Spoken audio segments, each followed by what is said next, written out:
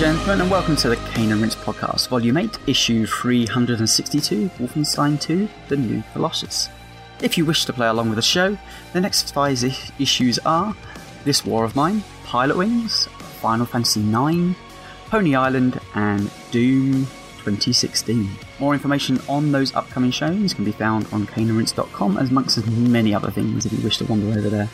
Remember, if you become a patron supporter, you get the show a week earlier than non-subscribers, and that can be had for as little as $1, 77p, or 89 euros, or more if you wish. More information on that can be found over at patreon.com/caneandrinse. If you enjoy this show, then why not take a look at the others we have on the Cane and Rinse website. We have Sound of Play, which covers game music, and that can be found on a Wednesday. We have Playwright, which is a video games pitch podcast, which can be found on Thursdays. The Sausage Factory, where Chris O'Regan talks to developers, and that can be found on Friday. Last, but just as important to the show's growth, if you could find the time to subscribe, review, and rate and share our content via the usual social networks, Facebook, Instagram, Twitter, etc., then we'll send warm hugs your way. So, joining me in this issue are Jacob Geller. Get ready, Kinderlach. We have less than 7 seconds. Hello. John Salmon. I'm not going to do a joke. And Carl Moon. Hey, guys. So, Wolfenstein 2, The New Colossus. Here we are. So, developed by Machine Games. Obviously, their previous work would include Wolfenstein, The New Order back in 2014, Wolfenstein, The Old Blood in 2015, which I haven't played. 2016 they made Quake Dimensions of the Past for the PS4, and that was before 2017's obviously New Colossus. The publisher was Bethesda Softworks, returning director of John Mattis from The New Order, also the game designer of The Darkness 2007. Obviously we really like that game on the show, and he was the level designer on the Chronicles of Riddick: Escape from Butcher Bay in 2004. Producer was John Jennings, artist Axel Trevonis. Writers, Jens Mathis and Tommy Torderson Bjork. I'm going to go with that. Composers, Mick Gordon and Martin Stig Anderson. The game was released for Windows, PlayStation 4 and Xbox One on the 27th of October 2017. 8 months later, there was a Switch port on the 29th of June in 2018. The reviews, pretty positive at the time. Take Metacritic with a pinch of salt, but around 70 reviews brings in an average score of 87%. The Nintendo Switch version came in slightly from 51 reviews at 79%, mostly down to a number of complaints about, slight technical issues, limitations of the platform and all. Just amazing they managed to get it on that thing in the first place.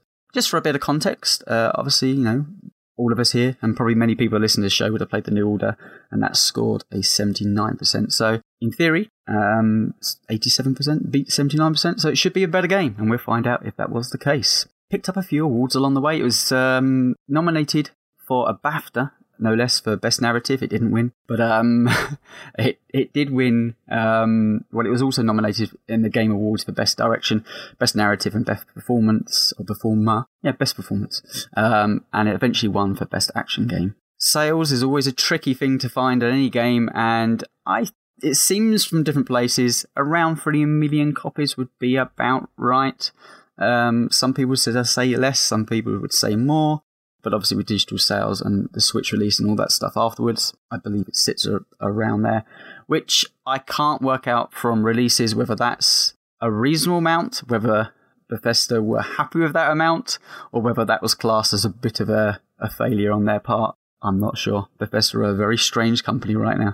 So spoiler warnings, we are going to talk about big issues in this game. There will absolutely be areas that we spoil, so if you want to go into the game completely untainted, then I would suggest you either stop listening to the podcast now or go off and play the game and come back again once you've finished. And that includes The New Order as well, because it's impossible to talk about this game without talking about the first. It would be weird to play one and not the other, but from a gameplay perspective, I'm sure you could. But yes, so our histories with the franchise. John, how about you? I think up until this point I've played pretty much all of the Wolfenstein games. The only one that I can think of that I've definitely not played is the one from about 10 years ago that was on the Xbox 360 that had all the weird time was it time manipulation stuff in it? Yeah, you're meant to play it with me. Yeah, but I'm sure that one day we might, if we ever play anything. We were going to do the multiplayer, but we never got around to it. No. Yeah, I've got a copy of it, but I think that's just about the only Wolfenstein game I haven't played. The more pertinent ones, the New Order and the Old Blood, I've played both of them probably within the last 3 or 4 years or so. But I really enjoyed specifically the New Order. The Old Blood's a bit more of a, I don't really know how to describe it. It doesn't feel like a mainline game. I think it might have been DLC originally. I wouldn't go as far to say filler, but it does feel a little bit like something that could have been tacked on as an expansion that they decided to stretch out. And it's a bit more traditional than the New Order and the new Colossus. But I was very surprised when I played through the New Order that it wasn't just a kind of a real dumb, shooting game, that it did actually have quite a well-built storyline and some pretty interesting and involved characters and stuff. And I definitely wasn't expecting any of that. But it's absolutely suited me. I really enjoy, sort of long narrative-driven single-player games like Half-Life, and narrative and like environmentally driven. So I was very, very happy with the New Order, and I can't remember if I pre-ordered the new Colossus or if I just picked it up at launch, but I had it. Oh, Carl. So I originally got it gifted from Josh on the PC. Started playing that. It taxed the PC a little bit too much in terms of everything that it was doing. It does have a very interesting and incredible lighting system that you kind of always want the best possible visuals, and it felt like it became a big challenge between toggling stuff per level to be able to get through that. I think it's fair to say that the game released not broken, but it had, certainly on the PC versions from research, it had a few bugs. So I then went and picked it up on the PlayStation 4. This is the game that sent my PS4 into overdrive, being really, really loud. The PS4 never recovered from that, by the way. It is still like a jet engine. I got an Xbox One X for Christmas in 2018. I already had a copy of Wolfenstein 2 on that, so I thought, well, third time lucky. And thankfully that console's an absolute beast, so that was the one where I actually played through. So really you just need the Switch to complete complete the collection. Don't, it'll set on fire. Yeah, I'm sure it'll deal with all the lighting and the weird particle effects and stuff really well. I believe it is a competent port. Obviously resolution wise it's quite dropped down. I think they ditched a lot of the shadows and stuff and the particle effects, but from what I've seen, it's reasonable. Anyway, Jacob, did you buy 3 copies of the new Colossus? Or no, what is your history of the franchise? I only bought one, but I did buy it the day it came out. The New Order is we'll talk about it a little bit, but one of my favorite games, just period, from a narrative perspective, and so I was very excited for this one. And the advertising campaign really sold me on it, which is another thing that we'll talk about. And yeah, I played through it almost immediately. One thing that I guess, okay, so my history with the franchise, I wasn't even born when Wolfenstein 3D came out, and I really haven't touched any of the other ones. I've only played the New Order and the new Colossus. What's that, 92? Yeah, I'm a 95 baby.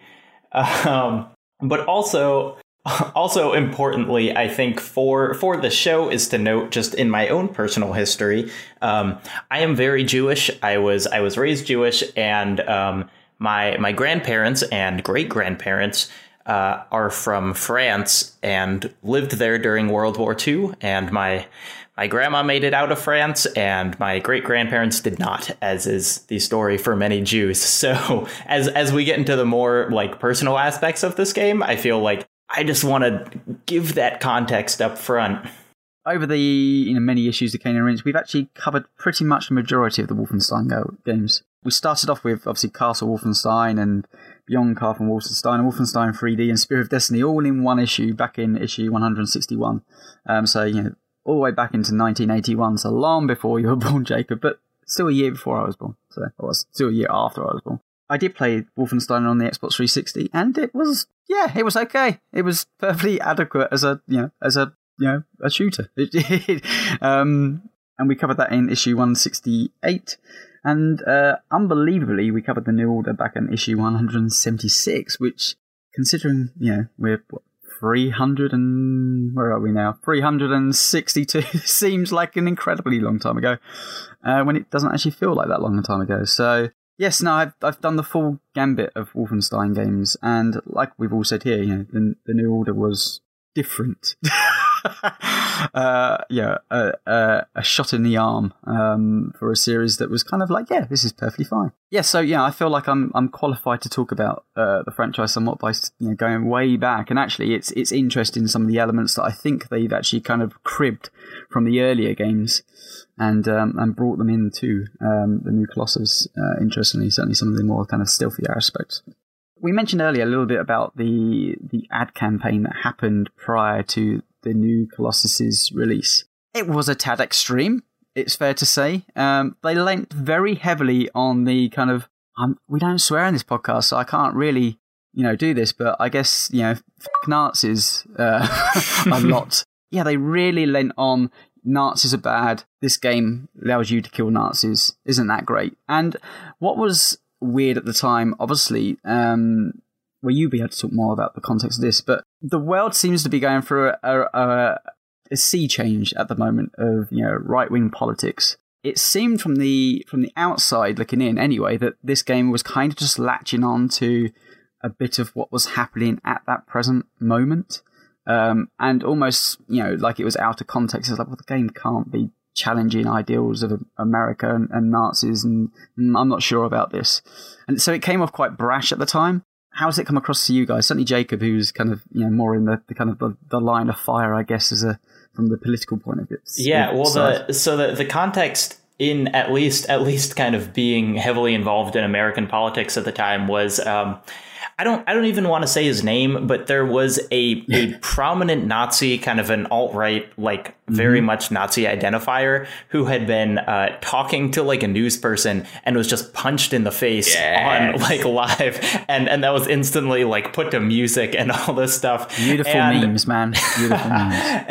And it kind of ignited, maybe it was just an internet argument that didn't extend to real life, but it felt like it was a real, like, the country's moral crisis was, is it okay to punch Nazis? And and so it did seem like it was latching on to social issues in a way, but in a world that so many video games are resistant to say they're political at all.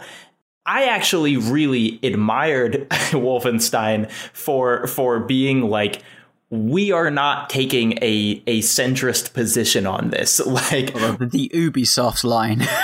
None of our games are political, apart from they're incredibly political.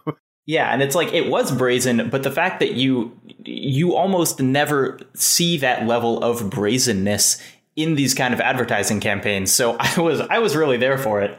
I just think that's what the shock was. You don't normally see someone going out, both barrels blazing. And I think that's, without context of people playing the game prior to that, I think it felt like it was almost unearned, which is a weird way of saying you have to earn to call out Nazis. But it was odd. And certainly, as looking into this, like, the game's story was written in 2014, so you could argue it was latching on to a movement just at that time, but hadn't really set in the way I could look back in 2019 now and say, yeah, I mean, it's looking back at some of the elements of today, absolutely square on the nose. But 2014, I don't know. It didn't feel like it was necessarily that much of a sea change. But well, I mean, this advertising campaign was 2017, not 2014. But I do feel that the release of the New Order and then the new Colossus have presumably weren't planned in the slightest, but have ended up fitting in very timely with the current political circus that's been going on. What a horrible situation. Fortuitous. Yay. Great. Oh.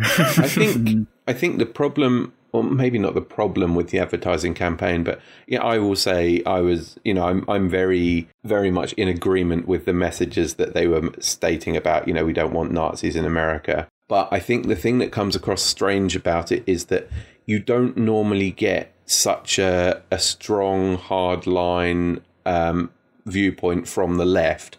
That's more the sort of thing that the right caught with that very hard line sort of strong take on things, whereas the left always comes across a little bit more moderate and a little bit more, subtle and downplayed. So it did seem slightly incongruous having that very sort of violently outward message about it. And it's interesting because it's not like we don't want Nazis in America is a hardline leftist stance. I mean, at least it shouldn't be. But it seemed to suddenly become that. And so video games have been killing Nazis forever, but just then it seemed like a political stance, whereas it hadn't previously.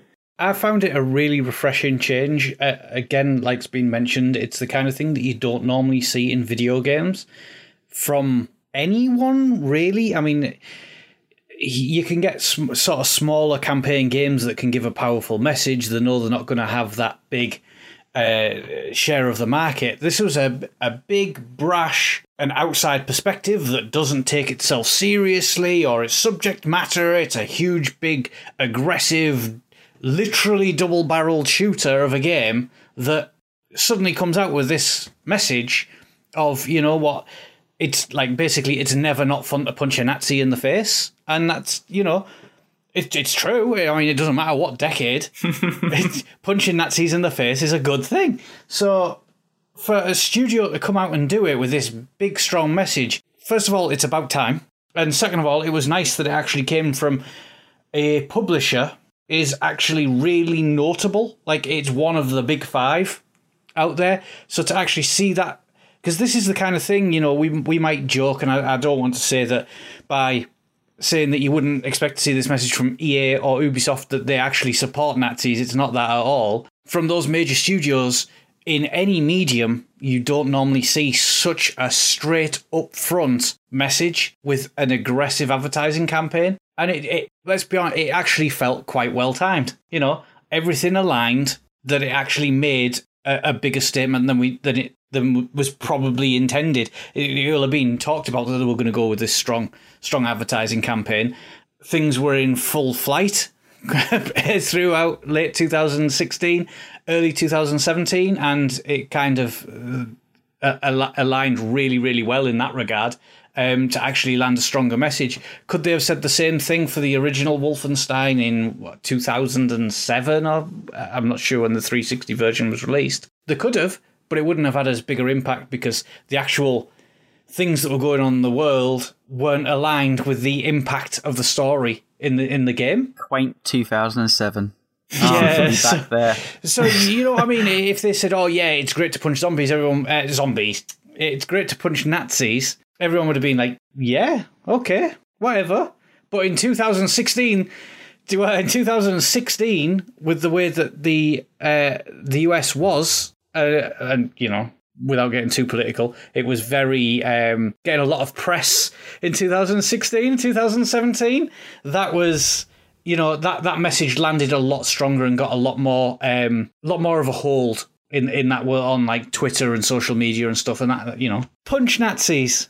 Jacob, you already mentioned that the New Order was, a special game for you. I want to get our opinions, just a quick overview of our opinions on the New Order, because I think it does kind of tie into this game and how open we were to some of the more, grander ideas of what this franchise was aiming to be. And it is, I think it's a franchise. I believe there's meant to be 3 in this kind of franchise. So, I was on the New Order show, and I think I was the one that was the most down on the game out of all the panelists there. And it wasn't actually down to, I thought it was a really competent shooter. Like, really loved the stealth aspects and all that stuff that came with that game. But I couldn't get my head around the story. It's funny now I say that because there's many aspects about the new Colossus that I really like. And I think if I was to return to the New Order now with some context, I think I'd probably enjoy the game a lot more. But at the time, my major complaint, and I hold my hands up, I could have been wrong. My major complaint was I couldn't get on with the juxtaposition of really kind of interesting, sensible storytelling with the dumbass kind of over-the-top shooter. And at times, the story felt like it was veering too far one way and then the other. Like, even at times, the story felt like it was just wanting to kind of be a dumbass shooter, but at the same time wanted to be a grown-up conversation. And I just really struggled through the entirety of that game to get my head around that one aspect. And in the end, it's the thing that kind of left a bit of a sour taste in my mouth, that it just wasn't quite one or the other. It didn't know what it wanted to be. Now, I reckon if I went back to play that now with the context of the new Colossus, I would probably have a different opinion. But certainly if people were to go back now, I hold my hands up. That was my opinion. Now, I don't know if that was shared by anyone else on this issue, but that's where I stand. Obviously, Jacob, I don't think that was yours, but John Carl? No, I thought that they were very intentionally going at treading both of those lines at the same time. And it's something, like I said before, with the like single player narrative, environmentally, whatever driven shooters, that I thought was very, very refreshing having as you say, the kind of the big dumb shooter levels. Then may not be quite, one on, one off, but interspersed every level or two with then, they sort of still referred to them as like the levels where you were exploring whatever your base was in the New Order, and sort of talking to people in there and catching other little bits of story. And I'm sure that it wasn't anything that was done accidentally or they sort of stumbled across it. I'm sure it was a very conscious decision to build the world at the same time as just letting you have free reign to go and do the gameplay things. Because I mean they've clearly followed exactly the same pattern into this game. Yeah, I think here's my hot take for the show, or one of them, is that Wolfenstein: The New Order is Spec Ops: The Line, in that it kind of introduces itself as a genre that it is not, and so then it can really powerfully subvert your expectations, because what that game did was went in like a big dumb shooter and then kind of pulled the rug out from under you, and you had these incredibly well-written characters and really fascinating and kind of nuanced plot lines.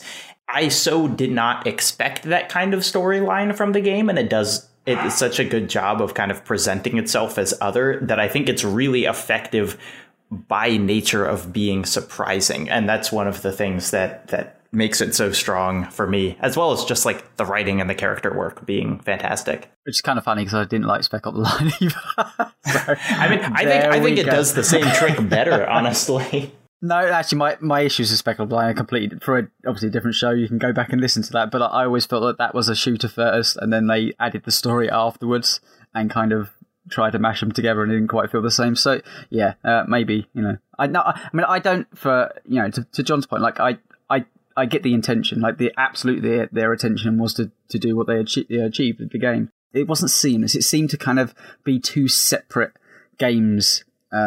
Two separate elements. You had the story element and the gameplay element, and for whatever reason they did not mesh with me. And that's I'll put my hands up now and say the new Colossus pulls much the same trick, but for whatever reason this time those more kind of comedic element. Comedic sounds so wrong, but those kind of more light-hearted elements seem to sit with me a lot better this time around. So let's get talking about why we're here. The new Colossus. We could probably fill the entire issue out of just talking about the story of the new Colossus, but we're going to focus on just a few of the major moments. And what better place than the opening cutscene of the game, featuring Blazkowicz having flashbacks to his childhood and the effect it has on him wanting to be a father to his yet unborn child with Anna, and ultimately the shaping of his entire life. Steve Aaron from the forum is a good place to start with this. For all the fun I had blasting racist, it was the encounter with Blazkowicz's father that lingers most poignantly in my mind. This odious man, too useless to have achieved for himself and too cowardly to stand up to true evil, brought to mind the attitude of far too many people on both sides of the Atlantic living today. So yeah, I mean, where would you like to begin here? Because, there's many aspects of the game, and I think, that opening scene with Blazkowicz's dad, I mean, it's quite a kick in the gut, isn't it? That right. Scene to open a game up, it's like, okay, right, wow, okay. So the beginning of the game starts, and you are both at once dying in the present from basically the end of the New Order, and flashing back to your past, and BJ's childhood is living with an abusive father who is violently racist and anti-Semitic against his mother, and makes him shoot his dog just to kind of make him strong. I mean, like the most horrific man. And I've heard criticisms that he's overly villainous. You know, he's so evil it's hard to take seriously. But what my video was about, and what I think the character of the father really does, is shows that the issues that they're grappling with in this game of kind of Nazism and white supremacy were not unique to Germany at all. And in fact, in literal history, you can find many, many instances of like Germans structuring their system of white supremacy around what America basically already had in place with Jim Crow laws and with, a history of slavery and oppression, and the kind of weird way that race works, meaning that Jews were included in the non-white group, even though visually you might look at like most Jews and today think like, oh yeah, they're white because their skin is this color. That's actually not how race works. And so that's one of the things I went into in this video. There's a lot to cover here, but what I like about the start of this game is that they present you right away with, even though Blazkowicz really like identifies as an American, the country that he's coming from and the upbringing that he's coming from is really fraught with these same problems that he's fighting against now. Yeah, I mean, absolutely. And the context, I mean, obviously this game was 2017 and, we are a couple of years obviously beyond that. But, I'm not going to say America has more context now than 2017 because I think there's plenty of people trying to push back.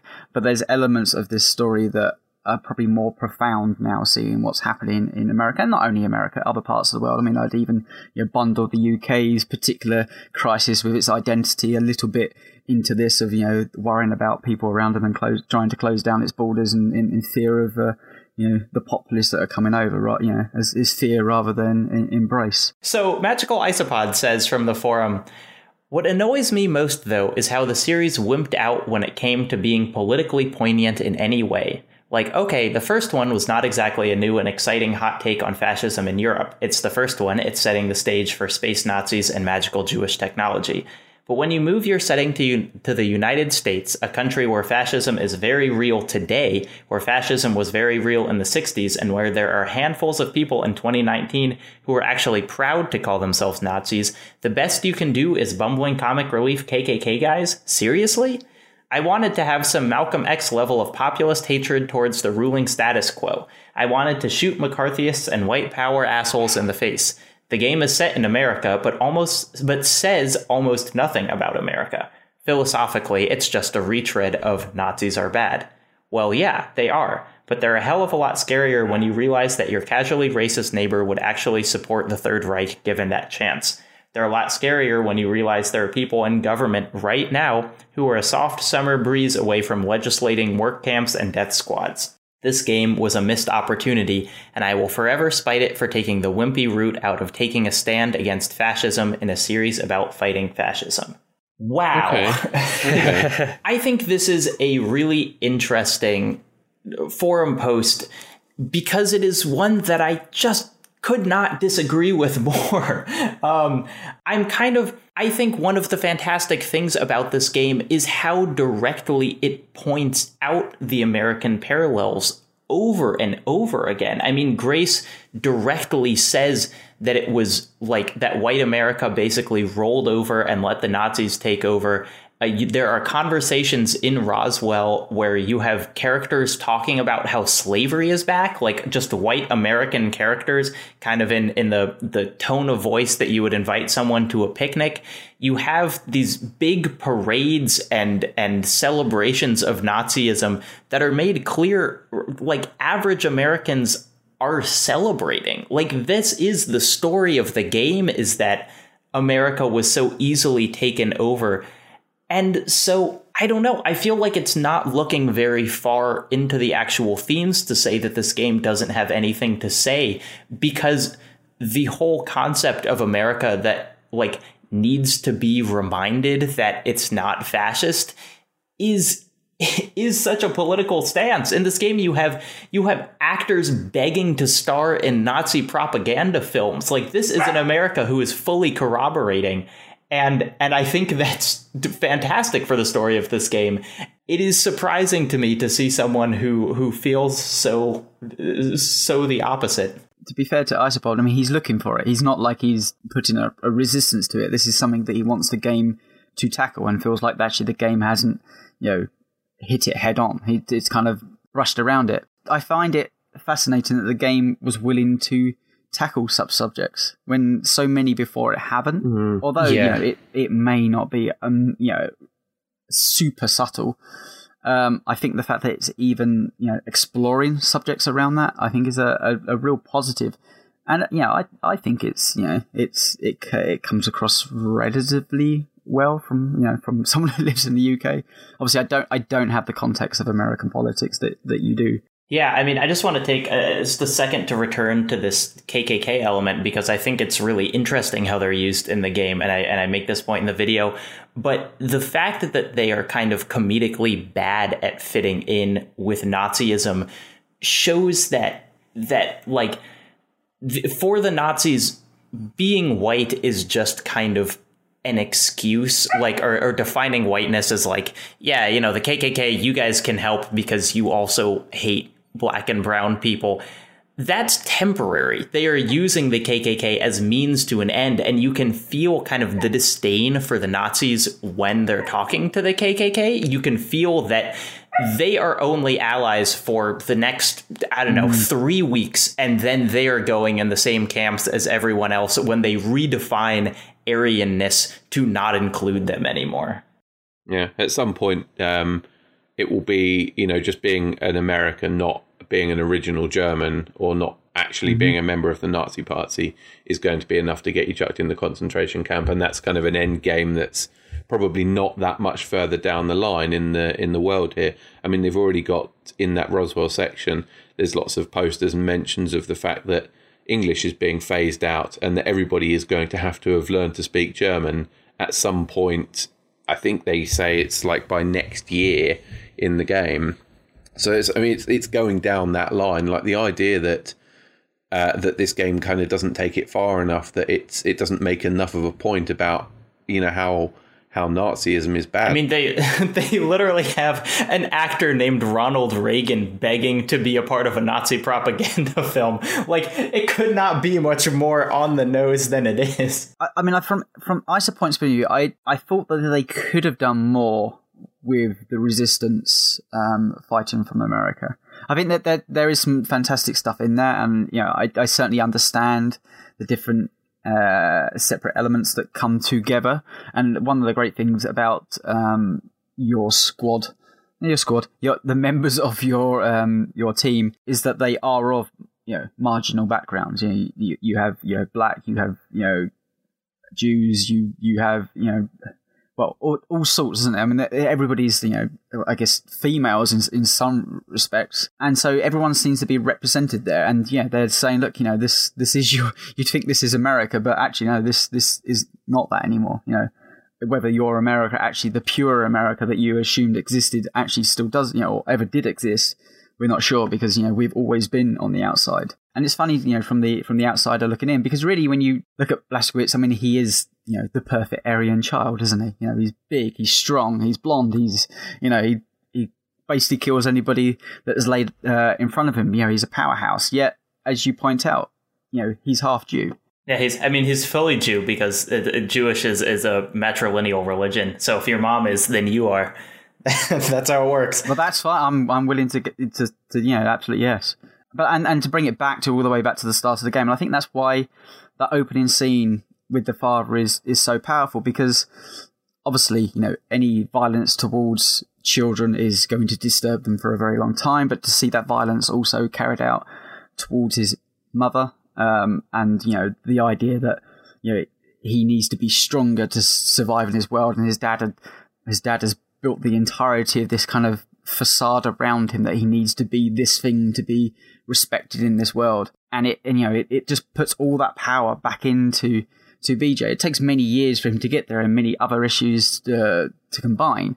But that one instance, that one of those instances, is the absolute torture of his father towards at least his mother and himself, is a really powerful scene. I think as an opener, to what could be classed as a dumb shooter is really like setting its stall out from the moment, the first moment. This game is not going to pull any punches. If you're not willing to continue from here, then please, jump off now, because we will continue with this.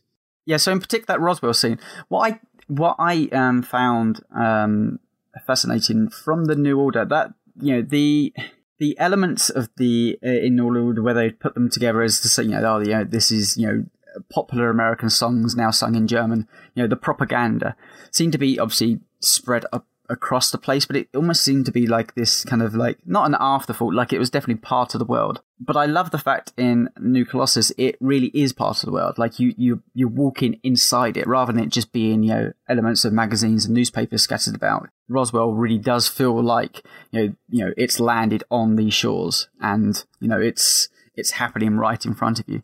And I love that, rather than it just being a collective of kind of elements thrown together around normal environments. So yeah, we've obviously opened up the store, and I think we would all agree. I think this game has some pretty weighty topics it wants to tackle, and there is many elements of the game we could continue to discuss about that. But equally, it wouldn't be a Wolfenstein game without some of those elements being a little bit over the top. When I think of over-the-top scenes in A New Colossus, there is one in particular, and that's the courthouse scene. I'll lead us off with Simon Sloth's post. The most powerful moment for me was the courtroom sequence, where the game toys with you. A moment I appear to have full control of. It treats you to the steepest difficulty spike I can remember in a modern game, in which you break free of your shackles in a courtroom and shoot your way through countless enemies using the perilous little ammo you collect from the fallen foes. It's a roller coaster ride of pure grit and determination to the most perfect audio accompaniment. After many a retry, I finally did it. A true punch the air moment of reverie, only to encounter William's mother, who surely couldn't be there. Oh no. Slowly the realization crept in that this wasn't real. This was William's dream, my heroic fantasy, my video game assumption. I had to escape, surely. The stark, cold reality that I was about to be executed was a powerful moment in a video game of this type as I can remember. Maybe I'm a sucker, a tad naive perhaps. Machine games drew me into an impossible escape narrative to such a degree that the reality made me sick to my core. Until that is that BJ's head is rescued. Silly, ludicrous, impossible, but a pure euphoric moment and extremely clever. Yeah, I think that the game has, or the designers of this have realised at some point that when you're going to start a game off by having, incredibly grim scenes and spend, I don't know how long it took everybody to play through this game. It's a good 8 to 10 hours, even if you just run through on one of the very low difficulties. But if it can be double that with retries and things if you're playing on one of the harder ones. So I think they realised that if you're going to subject somebody to just the amount of grim subject material then mixed in with, really ultra violent combat sequences just constantly, it makes sense to break things up with moments of levity. And, there are a lot of bits in this that are sort of funny at the same time as being horrible. Like next thing in the notes is the sequence at the beginning of the Venus mission where you're auditioning for a play, a movie, whose lead character is Blazkowicz, but I guess it's told from the Nazis' point of view. So you sit there with a ridiculously fake-looking moustache. You couldn't be more obviously actual Blazkowicz when you've got pictures of his face and stuff all over the room. And he is the worst actor, who writes a line that's, sort of 3-4 words, which is every single one is just I kill you, Nazi scum, written on his hand that then rubs off. And he sits there with the 71, 72-year-old, decrepit, disgusting, hidden out of sight version of Adolf Hitler that is still alive in the early 1960s, kind of waving a gun around, and he shot one of the other actors for calling him Mr. Hitler instead of Herr Führer, and peeing in a champagne bucket. And this very obviously not the person who he's supposed to be. Blazkowicz is sitting there like reading off the back of his hand in the most stunted delivery possible. It breaks up that horrible nature of the rest of the game. And it's similarly with like the party scene when you come back from a mission and everybody gets drunk and throws a party, and it's interspersed with, you know, just really stupid little segments of, you know, someone getting cross that someone blocked up the toilet and someone busting into a room to find a couple of the other characters having sex with each other. It's the little moments of like levity between it that make it easier to continue going through with the game. Fergus's out of control hand arm. Oh god, yeah. Well, I think you make a good point, John, because I played through it on I Am Death Incarnate, and my final playtime was like 24 and a half hours. So it was those little moments of levity meant a lot, because the struggle and the frustration and the difficulty that kept coming to get to those moments where you heard some story or you had some humour meant they landed much stronger than they could have. So that scene you're on about is, like, I loved that scene. It was completely unexpected. I hadn't seen any spoilers for it, thankfully. And I genuinely enjoyed every single second of it. Little moments that would happen, even daft things like trying to find potatoes on the submarine to try and feed the pig. And then the idea that everyone's going to get drunk because they're either going to succeed or die, essentially. So they all just have a party. And, you know, these little things I absolutely adored about the game. You know, and I think it's an interesting point of departure from the New Order, because the New Order had, and I've played, I kind of know both of these games like back to front now because of this video, but the New Order had ridiculous situations. You would go to the Nazi moon base, or you would, you know, be stomping through a concentration camp in a mech.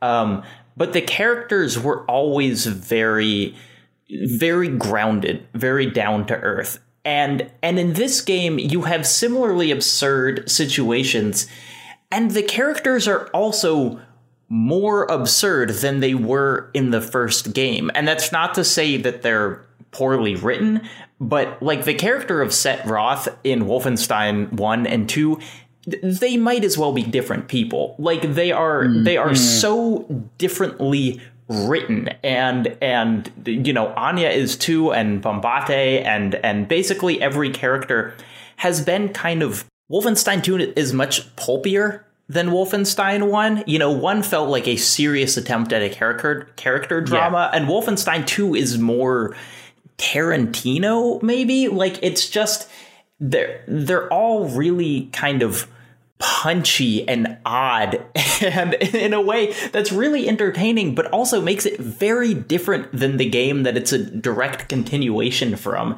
And so it's really weird to play these two back to back, because they're the same characters, but in many ways they're acting in completely different ways than they used to. I think of all of them, Set was the most noticeable departure from his original character.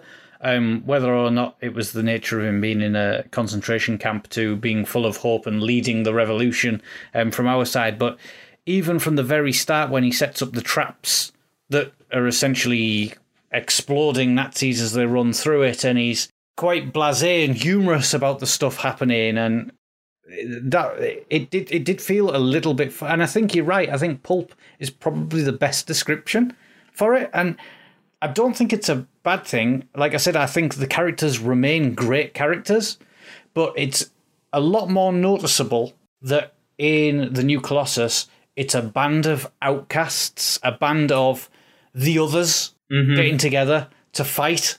And it sells that really, really well. Now, that's something we have seen in games before, but this doesn't sell it like, this is the nerdy one. This is, you know, the little bit weird one. This isn't the Breakfast Club of groups. Like, everyone has true meanings, and you've got like true leaders like Grace Walker in there, who is fantastic in this game. Like, genuinely one of my favourite all-time video game characters.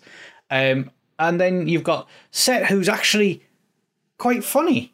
And he has a humour that he didn't have in the last one. And then you've got the arc of Max Haas, who obviously can only say his name, but then you realise he's actually an artist, and he's creating these wonderful things. And the more you bring new people in and recruit them, the chemistry expands and you actually feel like you have a really good team.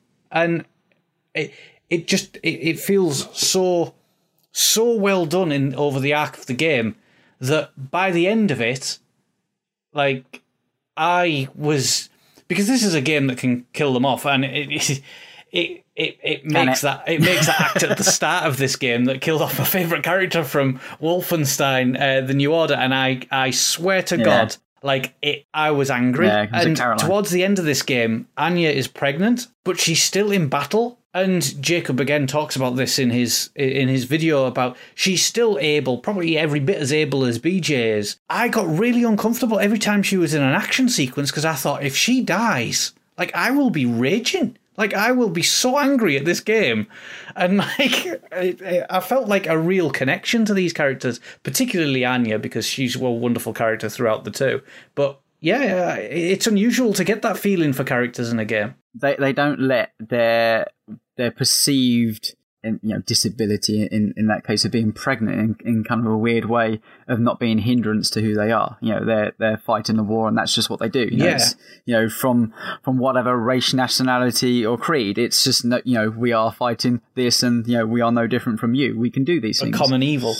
Yeah, and I think to me it's almost like Star Wars versus The Empire Strikes Back. One's the opening story, one's then more about the collective crew of kind of taking the fight forward. What I would say though is I think the game feels a bit story wise. I think the game feels a bit lopsided. I think the more serious kind of interesting kind of BJ Blazkowicz stuff is a bit front loaded, and as he gets his new body from the courtroom scene, he becomes maybe a little bit less interesting other than kind of just that pure revenge. And I think then the game relies a lot more heavier on its assembled cast, ensemble cast. And I don't think it's quite as powerful as the stories previously to it in that regards. But I think there's absolutely room to grow. It feels like we're at a good place for a third game where the collective really do come together and show a true force towards the Nazis there. It has to be like the awkward middle ground between a really strong beginning and a really strong ending. If this is envisioned to be a trilogy, which I think it is, like the New Order does such a strong job of kind of setting this world and developing him as a character. And the third game will, probably give us kind of closure on this story. And this one's, it's in a tricky place because it can't actually wrap up the story because there needs to be more told. And it has to kind of set up these new characters and this new world that we didn't experience in the first game at all. And so I feel like it doesn't. It's more, it's more of a process game than it is a conclusion. But it finds space in all of those to still land some really fantastic and memorable sequences. Well, presumably they will take the fight to Allied Germany. Yeah. Or Venus, or wherever they are now. Yeah, it's like before we jump onto other aspects other than the story now, but I have to say the moment Blazkowicz is decapitated and in front of the world's audience, I am sat there going like that can't. Yeah. Okay. And then the whole idea that his head can be re-sewn back onto a new body within moments, and then him having he gets oxygenated blood pumped into it. I mean, they set it up with the cat monkey thing. Fine. Yeah, but they do that subtly, right? Like that's never overly sold. But just that. But my wife has seen aspects of this game, and she walked in at that one scene and just went, "What the hell are you playing?" Because out of context, it's ridiculous, but so funny. I mean, I sat there and laughed for a good 20 minutes afterwards and put a massive grin on my face. So. I mean, this game is ridiculous. We know it's outlandish. We know in the previous game you go to the moon, you do all these insane things, and then despite it all going to pot at the barn and then getting captured and getting wheeled out to Frau Engel and in front of the world, I'm sat there and I'm thinking, well, this is going to be interesting how I get out of this one. Like, here comes the rescue attempt, and then the sword goes back, you go, oh, they're cutting this close. And then all of a sudden she holds up your head and you go, well, I must have a clone. Like, is this a dream? Like, they can't do the old double dream. I mean, this isn't Dallas. It's just, and then all of a sudden you realise, they did chop my head off. Yeah. And it's still, like, even when the game is ridiculous, it handles that in all the ways that I really appreciate. It handles the humour, it handles the serious, and it handles the characters. Like, it does it all so wonderfully that despite the fact it's outlandish, it still surprises. I think it helps that they do it in such high production. Like, you know, the production is there for the real serious moments, but at the same time, the production is equally there for the more, surreal moments. Yeah. And my argument would be it's whether having those elements there take away some of the more serious moments of the story at the start. And I think, seeing some of the correspondence we've had, I think some people really do feel that, I actually understand that because there's elements of the New Order that I absolutely felt that was an issue. So I think I can understand where people are coming from, but for whatever reason, this game, that wasn't the case. I think it seemingly felt judged better between the two. One of the comments that was regularly put forward, and I have made this point myself multiple times about the New Order, was that it delivered a better story than a game like Wolfenstein deserves. And that was because it was the First Machine Games title. It was unexpected that it was actually attempting to take on a semi-serious, or at least handled everything seriously. Even the ridiculous things were handled with a sense of seriousness to sell it in that environment that no one would have expected from a Wolfenstein game. Everyone was expecting to go in there, they advertised the dual wielding, take heads off 1 million Nazis, and get through to the end, and it was going to be like a shooting gallery. And everyone was going to say, do you know what? That was the kind of game I was expecting. I'm happy with that. And it didn't. It delivered a story. And now it's gone one step further. But Wolfenstein is not the game to get all super serious. The fact that it actually attempts to deal with serious matter in an interesting way is where it gets interesting, and that I appreciate it. Because Wolfenstein as a franchise doesn't need to do that. It offers us something different. And I for one, really like that about the game. The strongest series of events in the game is the ones that lead up to his execution. And I think it really kind of struggles because it set itself such a high bar. But you have elements in that are truly tragic and affecting. I mean, there's kind of the ridiculousness of Super Spesh coming in to be your lawyer in that scene, and he's yelling and he's being a lawyer, and he has this ridiculous scheme that you assume is going to work because it's a video game, and you're like, I guess I'm gonna shoot my way out of here, and then he dies, and it's horrible instantaneously. It is just awful, and you kind of get this feeling in your gut, and the same thing that Simon Sloth was saying about fighting through this courtroom and then realizing that it's a dream and having this moment. I mean, just the image of Blazkowicz laying his head on his mother's lap is so powerful and emotional. Yeah. And then they cut off his head and reattach it to a new body. And I can't figure out how they can walk this tightrope, because it just seems like it shouldn't hold together. And we see how difficult it is, because I think other places in the game it doesn't quite work as well. But in this sequence, they really just nail the whole thing. It's worthy of applause. Yeah. You also, at that point, when Super Spesh comes into the room, he tells you that, he's going to break you out. And he says that, Grace and Anya and a bunch of the other Resistance members are, downstairs in the parking garage with a van. And you see him get shot. And then Frau Engel comes up to you and starts talking to you and taunting you. And she says, you hear a load of gunfire and stuff going off. And she says, oh, that'll be that'll be the rest of the soldiers killing all of your friends in the garage. So up until the point where you actually get your head chopped off and you wake up in the jar with Anya staring at you, you think that they've all been killed as well. So it's an incredibly bleak section throughout that. Yeah. And that courtroom scene, aside from being almost certainly the most difficult combat section in the entire game, is also just grim because of everything that's led into it. Being able to sell somber amongst the ridiculous. Another moment where it did it quite well was the Hitler casting scene, where he just casually drops in, oh yes, his mother went to a concentration camp, she's dead.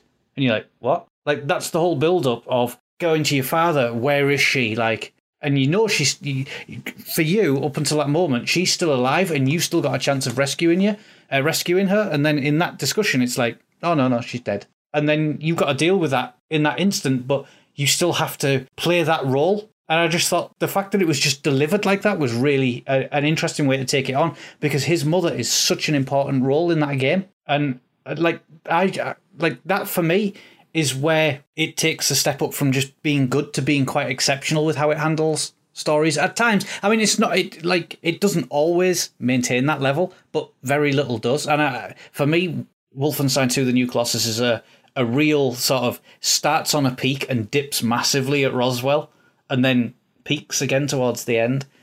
So the game definitely doesn't maintain that level for me throughout. I've heard one of the complaints towards this game, this will lead us on to the gameplay conversation neatly anyway, but is that the game is punctuated full of walking simulator levels. And I mean, it floors me when I see comments like that. It's like, well, no, they're world building levels. Like, it's a time to put down a gun for a second and just see what's happening around you. And I the same thing happened in A New Order with the Fernangle train level. They could have quite easily made that a shooting gallery walking up a train, but they challenged the player to think slightly different. When she gives you that test, it puts you on the kind of edge that no combat level really in the game put me in The New Order. It leaves you go, like, how do I get out of this? And it's just brilliantly acted. And I think the Hitler level to me is that kind of that similar. It puts you in a difficult situation with a character that you detest because you've had years of detesting him from your childhood has been told you detest. Yet he's so comical in a way, but it's also incredibly awkward, and you don't know how it's going to play out. And I think those levels to me, punctuated between the more, heavy kind of bombastic combat levels, are really important to the game to actually sell the world, the game, and everything about what the New Order is. And it's not just, a story cutscene. It's, you're physically a part of that environment, interacting with it. Well, here's your impetus for caring about this. This is why you should be wanting to kill the Nazis and take America back, because this is the downside of what's going on. This is exactly what you're fighting against. It's not just soldiers, in fortresses, sort of talking to each other. It's the people on the street who are being converted, and it's like this is your, as I said before, this is the kind of the end game situation here. If nobody fights back. All right, so how about that fighting back? let's talk about shooting.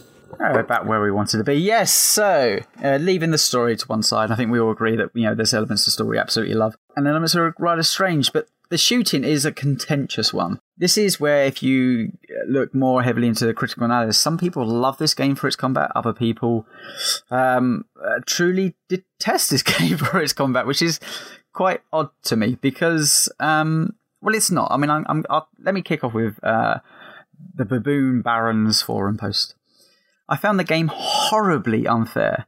I gradually dropped down the difficulties because of cheap enemy AI or because of the mechanics. Respawning with 20 health next to an enemy got old quickly, as did the broken lean function and limited field of view. Or perhaps I'm not very good at first-person shooters.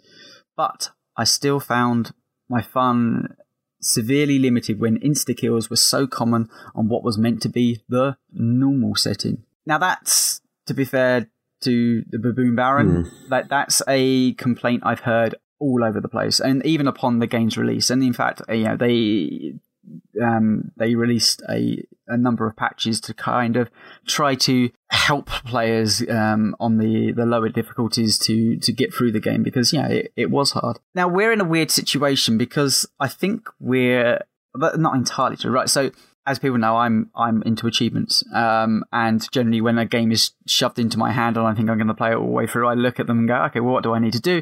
In this case, the game told me I needed to play it on the highest difficulty level, bar 1, which we'll get into in a little while anyway. But I am deaf incarnate. I jump into the game, first thing that happens, after watching the cutscenes, I pretty much die instantaneously. I understand the situation I'm up against, that I need to, stealth my way, take some cover, don't just go in double guns blazing.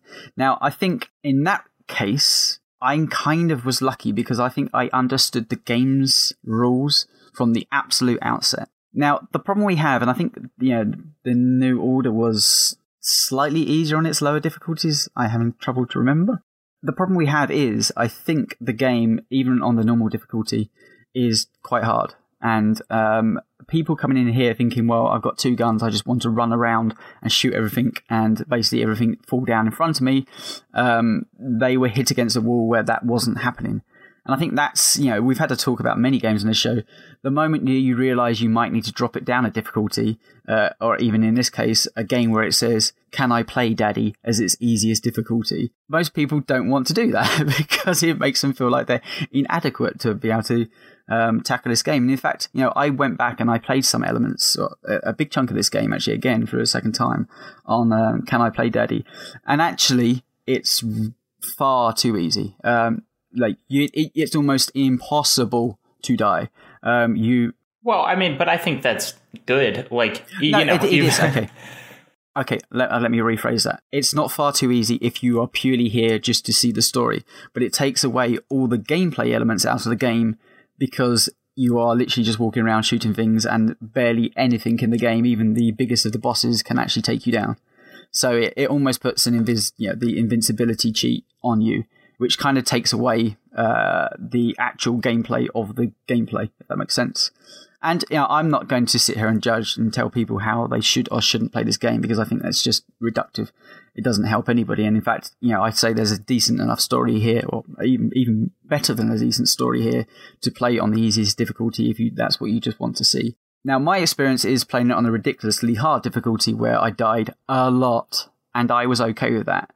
But I think I understood the game's rules from the very start. And what doesn't help, I think, its rules are different from the New Order, which people were coming from. It doesn't present as the kind of game that it is, I think, in terms of gameplay, because you see, I mean, Blazkowicz is 6'3" and 240 pounds, and he can hold 2 assault rifles at the same time.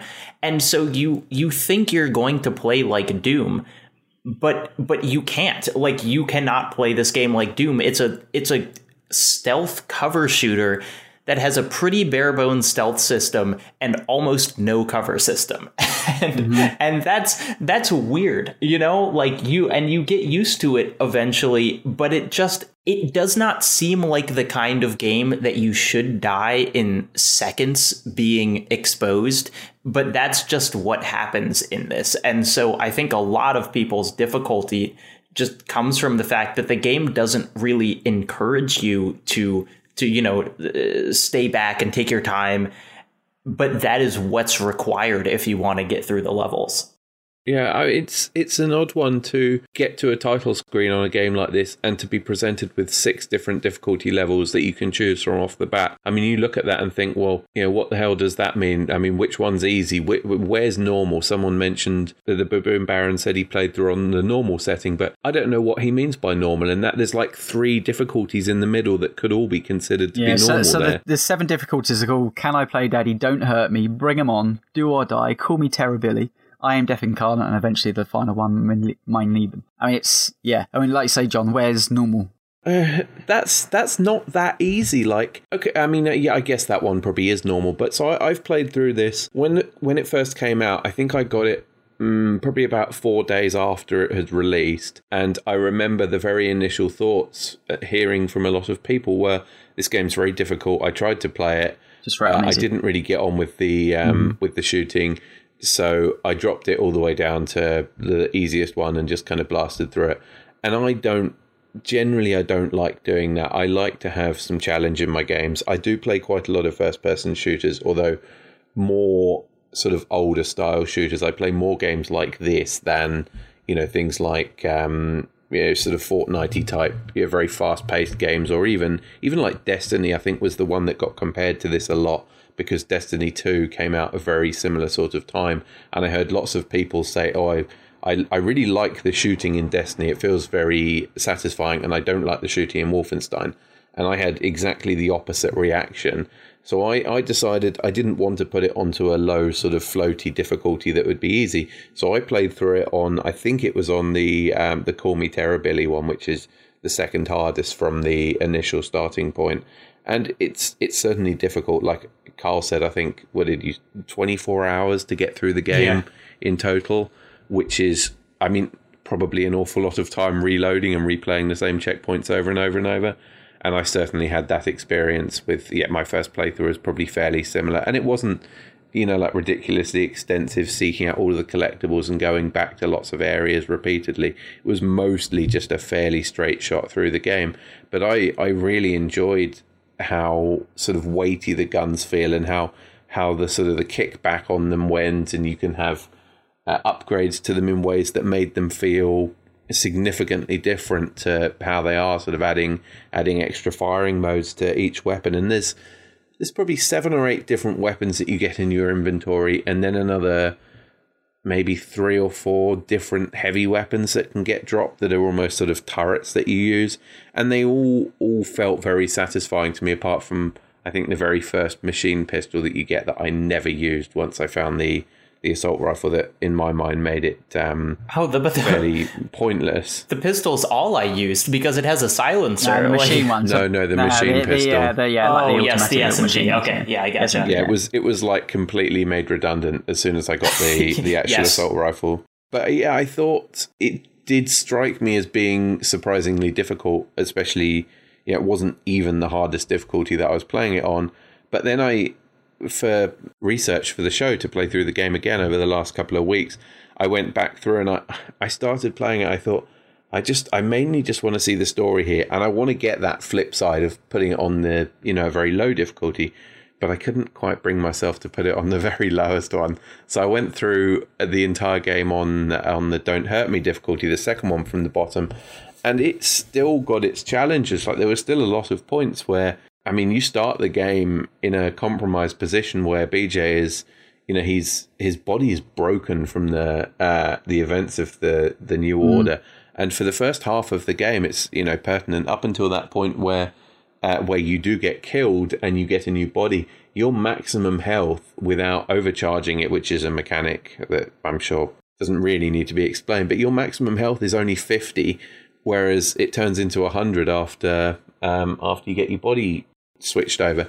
And at that point, when you start the game off and you're in a wheelchair rolling around with Nazis coming after you, because you're literally like woken up off an operating table when your U-boat gets stormed, but you can barely take a hit at that point. Even on the second hardest difficulty, you get killed in like 2 or 3 bullets from the enemies, who are not even using particularly powerful weapons at that point. So I thought that was a reasonable point of, it's easy enough, especially for someone who's played plenty of shooting games in the past. And I played through this as well, and all the other Wolfenstein games that are similar. But then I got right to the back end of the game, just fairly well. Couple of hours before the show finished, I still had to polish off the last little bit, and I got up to that very final sequence that, it's not the final, well, it's not a final boss fight, but it's essentially the final fight in the game, where you get stormed by a lot of very powerful enemies all in a sequence. And I messed about with that probably died like 3 or 4 times, and it's just like, I just want to see the final cutscene. I don't care. And I stuck it down the lower difficulty, and it was so pathetically easy. Like, I barely could have died if I tried.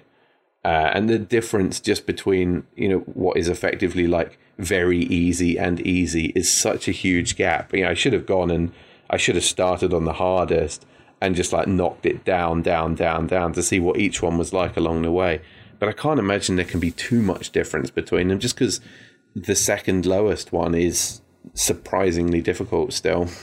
Yeah, I think there are several sections in this game that could be accurately described as unfair. That really seem almost impossible. And we've already heard about the courtroom, and maybe that's for a story purpose where they want you to die over and over. But from the Canon Rin Slack, not just the people on this show, that has been a point of frustration for many people, because it just seems so hopeless, and you're so out in the open, and it doesn't seem designed for you to succeed. Like, even when you do it right, it just kind of feels like you're making it through by luck, and not necessarily because your strategy is so flawless or your gameplay. And that last section as well, where you're facing two big robots on the top of what is essentially like the helicarrier from the Avengers.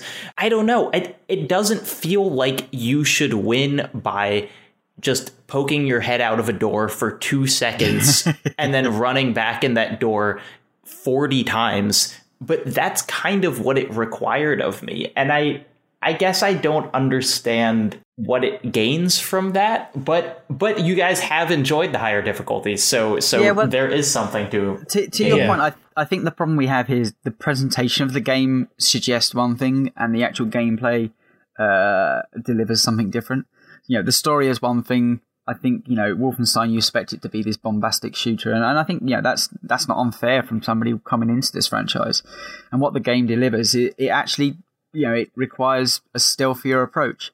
And it doesn't seem, I think if you're not in the right mindset, that those two aspects don't gel. And I think it is wrong that, easy is so easy that the challenge becomes pointless. And then, the one difficulty up, it's probably, a little bit too tough.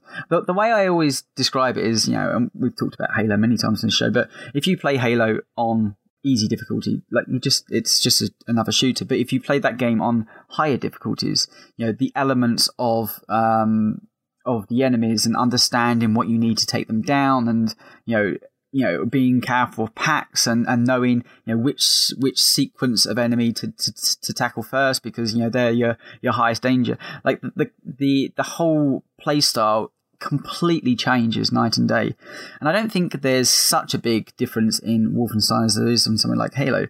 But I did find myself having to utilize things like the silent pistol, and in that case, the idea of actually alerting the Uber guards to my presence was an absolute no-no. I had to make my way around the environment and stealthily take them out, which the game, asks you to do. On the easier difficulties, you basically just run, set the alarm off, no problem, more people to shoot. But on the later difficulties, if you set the alarm off, you're in real trouble. You don't want the harder commanders to come out and get you, because you are going to die. One of the things that makes it easier, I think from my point of view, it has a robust save system, which, you can make incremental, movements through an environment. Think I've done well there, save it out, and then push forward. If you made wrong, you go back to the save and try a different approach. And what I like by that was I found myself in situations not just running and gunning through areas.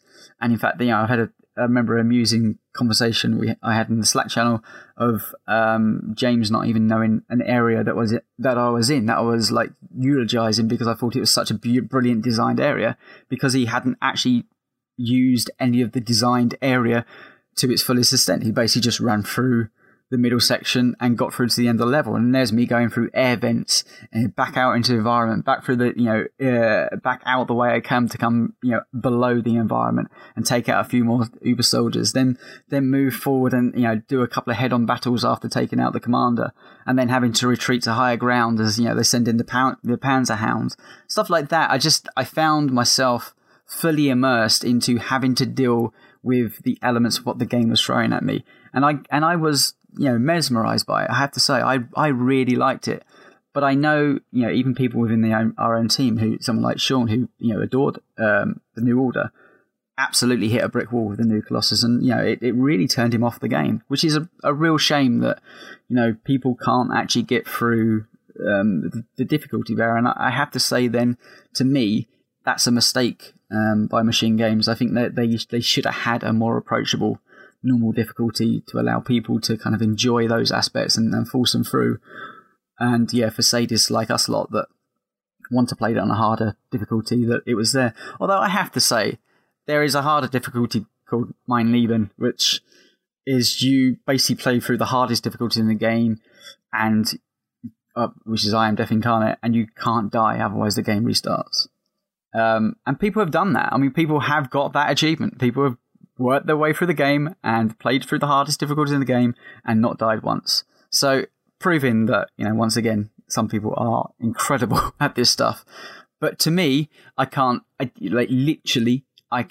understand how that is possible. I don't even want to watch a video because it will make my own inability of being able to get through that. I can understand why it would be possible. I mean, for me, obviously, I played through it on I Am Death Incarnate, and there was 3 very notable problem areas: the Manhattan recruitment of Grace, the courtroom, and the final run on the Ausmerzer. Which I got through really easy, so I don't... But everyone says that one, because I think I just stood in the corner and shot everybody. But the courtroom I shot in the corner, but insane. it's the case that sometimes they came from your left, sometimes they came straight ahead, sometimes they try to snipe you. It depends where you are. And that one was the easiest of the 3. To be honest, the rest of it I didn't find that difficult. I could play that slow approach, and it's not that the enemies would continually respawn. You can clear those enemies out and they are gone. Mm-hmm. For me, that was a really good thing. I enjoyed the levels, but it's interesting the way that you talked about them there, Tony, because I thought they were less well crafted than they were in the New Order, where I felt that the New Order really did promote the ability to go through entire areas fully stealthed, and I never felt like the new Colossus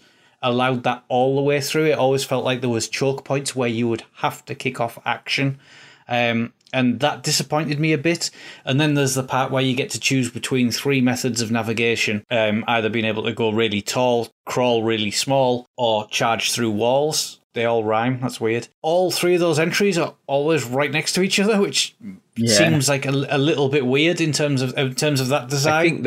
I think they're more designed as combat abilities than navigation abilities. But they don't do much in combat either. I mean, the Stiltwalker one seems like the coolest because it changes the way you move the most, but I never used that in combat. And then the stealth ones only work, like the one where you can get under stuff, only works in areas that you are able to stealth through anyway, and so you don't need it. And then the charging through people is just kind of a death sentence, because if you get that close to someone, you're probably going to just get shot not and entirely. die. The stealth one, you can go under cars, etc. So you can hide yourself away that you would in areas that you wouldn't have been before.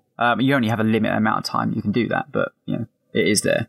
Yeah, I think it's meaningful that the 3 choke points of the game are all parts where you can't stealth through.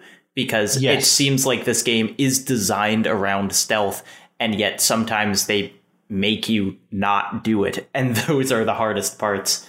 Yeah, it felt like that craft of design was handled better in the New Order for me than it was in the New Colossus. What I would say is that the environments are incredibly well realised, to the little detailings of items on desks and the way things are arranged, and actually just being able to walk around Eva's Hammer and look at the way things are. It's quite spectacular in terms of the details, which I absolutely loved. I thought that was fantastic. And then you've got like the New Mexico approach down the high street, where you've got people handing out flyers, and you got the American style diners. I thought that was absolutely stunning in the way that was handled. Like it does some stuff really, really well. But then we have my issue, which was the mechanics. And I know on the PC version specifically, there was a huge complaint about the level of head bob, which obviously there were ways around removing it on the PC, which is great, which aren't available on consoles.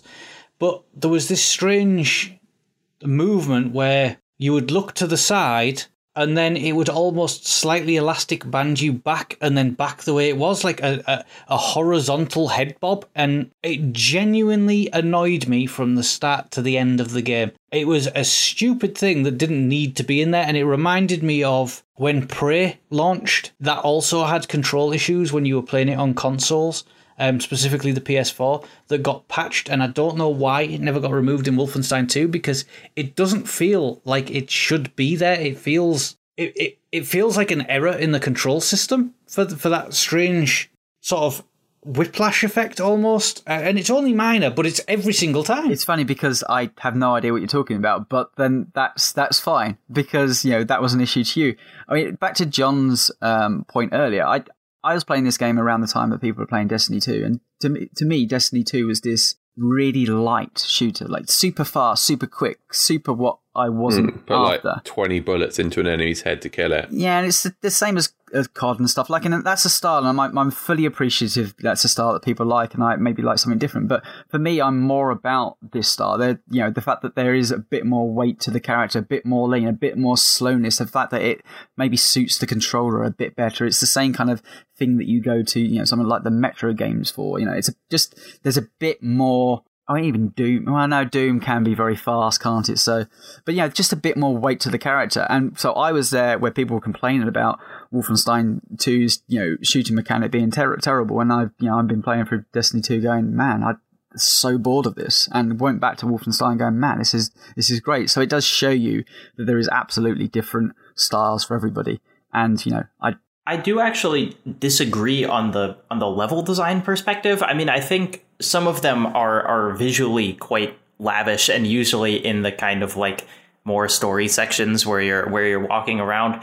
But I feel like a lot of this game is just shooting through subways or an underground bunker or a street that's kind of collapsed, and so you feel underground.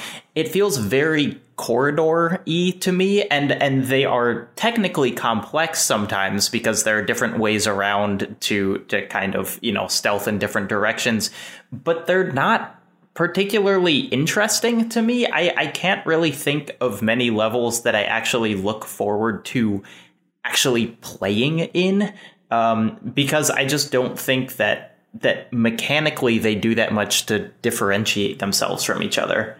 I think that's some trying to keep the graphics as good as they were. I mean, it takes 6, and I think they were like, well, it's not. I don't think it is as corridor shooter, but there is aspects of that I think I understand where you're coming from. Another thing that was always highlighted upon its release was the map waypoint marker of where the hell do you go in some levels, and people find themselves going literally in circles trying to find where to go. And Sean Thomas from the forum put this: the submarine hub level was the greatest challenge I faced in the game. Tougher than any enemy, more confusing than any environmental puzzle. I never knew where I was going, who resided where, or how to find areas I stumbled upon multiple times before. Navigating it was an exercise in wandering around aimlessly for ages, hoping for a solution to present itself. I was close to Googling a guide multiple times to just find the objective markers.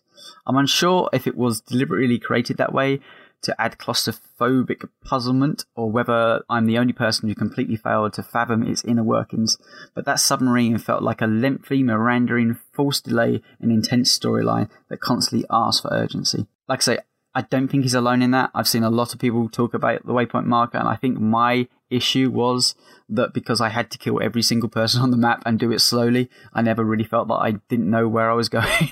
The navigation in places was very, very bad. There were points where, the waypoint marker either doesn't show up, or it shows up and it's so tiny that you can't see it with all the clutter that's on the screen. It doesn't show you up or down at times as well. Yeah, that same thing. As soon as you start moving the camera, it like fades out and disappears. So I had a number of points when I first played through the game where I did get stuck and had to literally go and find someone's YouTube video of playing through this level to figure out where I was actually supposed to go.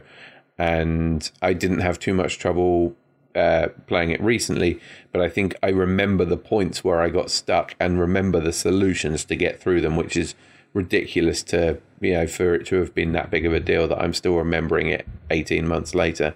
I'm not sure that I agree with the point about the submarine being complicated to get around. Like, it is a large area that is very sort of corridors and lots of little rooms and stuff, but it's also signposted. Like, there's little points everywhere pointing over to, like, the canteen is down this way, the hacker central is that way.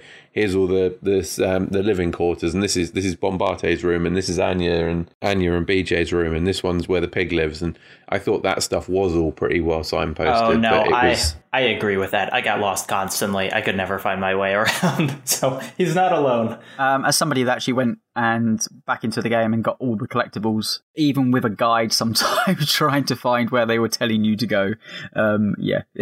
Actually, what it proved to me, there was lots of areas that I didn't explore. lots of higher up ground or lower ground that I had no idea existed through my first playthrough, and even that I was playing it slowly to find the different trinkets, which actually forced my playtime up to about 50 hours just through the main story game. So, yeah, but I've enjoyed the game, so for me that seemed perfectly fine, and I got to play through the game basically a second time by doing the Uber mission or the Uber stat missions. Well, that's the whatever it's called machine, the Enigma, the Enigma machine, isn't it? Where you solve the codes to work out where the other Nazi commandos are, and then you go back to the areas to take them out. Basically, replay the levels in reverse. Yeah, but are some of the levels completely different? Like I remember going back to a couple, and they cut some areas off.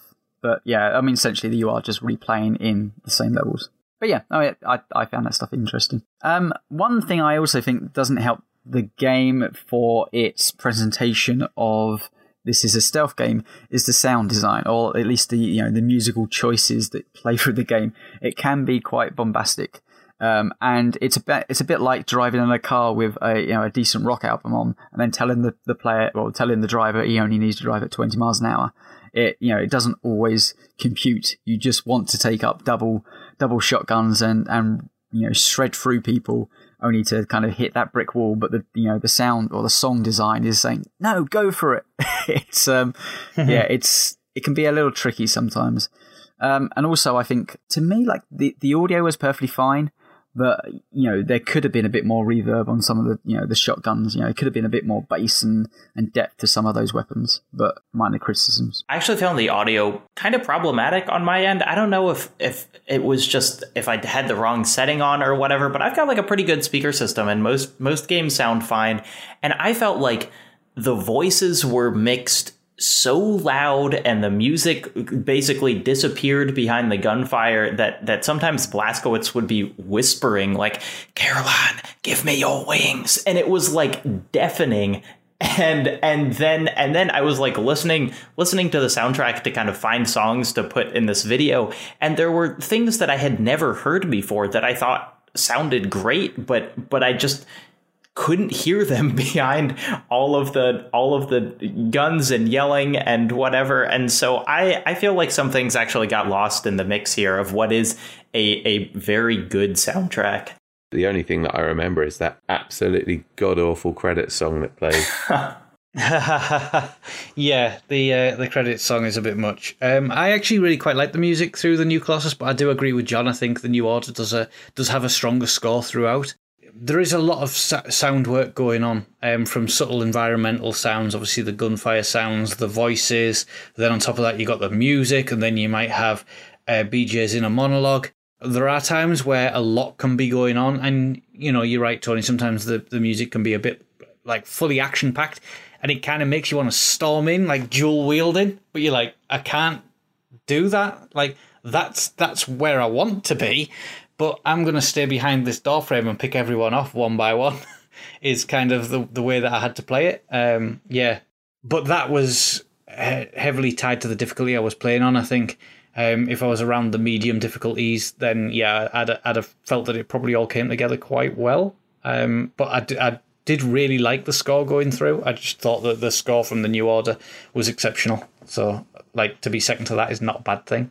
But I have to say, obviously, the voice acting is absolutely top notch. As is all the FMV sequences that are populated throughout the game. I think that they're brilliantly acted, believable, and both brilliantly scored, and some absolutely cracking voice acting. And the voice work is absolutely top tier. And one of the things that both the New Order did this, I think, better, but the new Colossus still does it better than most, is this game has very deliberate cinematography, which you only realize that you don't see very much when you see it done well. There has been real thought put into the camera moves and just kind of like the visual language they're building here. And it's great. And it made me realize that most games just don't do that, because I was so surprised to see it done well. most games are miles off, and it's a point that I know I've talked about all over social media, and I definitely talked about it on the last podcast in regards to the New Order, is there's the moment you pick up the Laserkraftwerk and all the cameras come together. Oh, I know exactly what you're talking about, yeah. Which is incredibly well done, and then you've got the bit where the discussion with Anya and her parents around the table, and the camera keeps turning to everyone's reaction. Like, for me, they are the two greatest shots I have ever seen in video gaming. The new Colossus kind of holds a lot of that back, and you get it towards the end game, which is a little bit strange. But as soon as it starts hitting, it's so well done. I did absolutely love that. But I think the voice work across the board from all the characters who play it straight. I mean, you've got Mark Evanier, who's a great actor, plays Seth. You've got Don McManus, who, he's been in like a million movies and shows. He's the kind of face that, you know, you look at him and you go, I know who he is, and he plays Super Spesh. You've got Glenn Morshower as Rip, who delivers an outstanding performance as the father that you hate throughout the game. He's known as sort of the shaved-headed agent from 24 in the early seasons, as well as a million other things. Like, the cast is incredibly strong, and they all deliver stellar voice performances throughout. Like, genuinely great work. Right, so that's pretty much our opinions on the game. So let's hear from our forum correspondents. So Gallo Pinto says, I loved the new Colossus. There were so many wait, what scenes, and those moments propelled me to the end. I also loved the cast of characters in this game. I thought Grace was a fantastic addition, and the clarinet and booze-filled argument between BJ and Horton Bone was an utter delight. My only real complaint, well, aside from the credit song, is that I think it's a bit too hard on the normal difficulty. I enjoy difficult games, but the rebooted Wolfenstein series feels like the Uncharted series to me. I'm here for the banana set pieces and the story beats, and I find the game's difficulty spikes can hurt the momentum. So Sean Thomas, who we heard a little from earlier, says, getting this game to even play on a Switch looked like such an incredible achievement, so I wanted to support the developers. And the conversion that the team at Panic Button did was fairly incredible at launch. Supposedly it's even better now post-update. Despite some rough edges here and there, I spent several hours wondering how this little handheld was producing graphics of this ilk. It looked incredible in its key moments. Technical achievement aside though, I didn't find it to be a very good game, more an interactive FMV sequence interspersed with shooting. The core FPS mechanics felt very imprecise and dated, enemy variation was poor, the path through the game incredibly linear, the base submarine a bafflingly designed space I never managed to navigate my way around, and there was no replay value at all. I rarely sell games, but this one went the day after completion. And is that story worth experiencing? Possibly. I like the premise of exploring a world where the Nazis won the war and seeing the consequences. It made for some brilliant sequences with occasional real shocks, horrible characters, inventive ideas, and great set pieces. It's a hard one to nail down. I felt like I constantly went from finding the tone a bit sensationalist and designed for clickbait to genuinely heartbreaking or thought-provoking. One minute I'm feeling unease at a dinner scene making me thankful for my freedom, the next I'm wondering why a blood-covered female character is taking her clothing off to seemingly only fulfill various teenage boys' fantasies. It is a technicolor, stupid roller coaster ride. Many of the heroes' fates were visually shocking, and the now infamous Hitler scene was a real highlight I recall even now, largely down to its art direction. That was the real highlight of the game for me, reminding me of many Hollywood blockbusters in its imagination and attention to detail. Seeing New Orleans decked out in Nazi regalia, walking around futuristic yet retro skyships and space stations after just battling in oak-paneled courtrooms was amazing. The art direction was the real star of the game. I was ultimately left baffled by Wolfenstein 2. Simultaneously stupid and smart, daring and boring, original and old-fashioned, yet despite all this criticism, it remains one of the games that's most vividly stayed with me this console generation.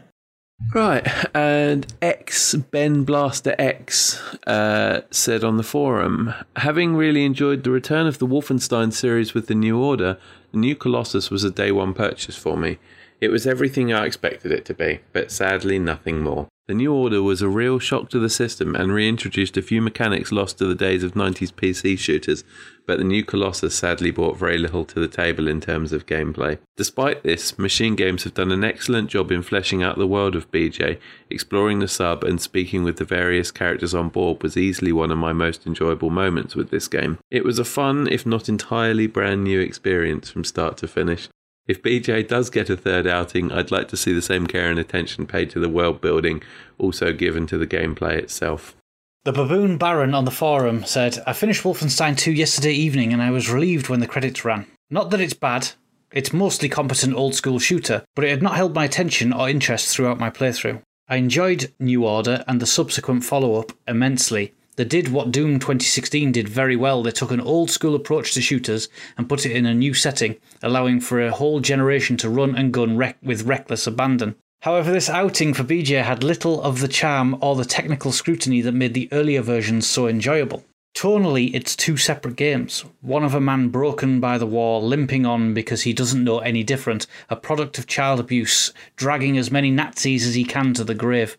Then suddenly he's got a new body, and the game lurches back to B-movie, Rob Zombie-esque silliness. I've no problem with either, but the game ached from not knowing what it wanted to be. Case in point, who even was the new Colossus? It might be the main villain, Frau Engel, but in a game where you can curb stomp Hitler on Venus, was she a Colossus? Really? Superb scene setting was wasted for generic shooter action. Scenes like the Ku Klux Klan walking around in broad daylight chit-chatting with an SS officer was Philip K. Dick levels of powerful juxtaposition, but these are thrown aside for another slog through a machine gun grey Nazi facility. Similarly wasted was the New Orleans section, when BJ searches through the ruins of a once majestic city for the last pocket of resistance, and then finds them with little difficulty.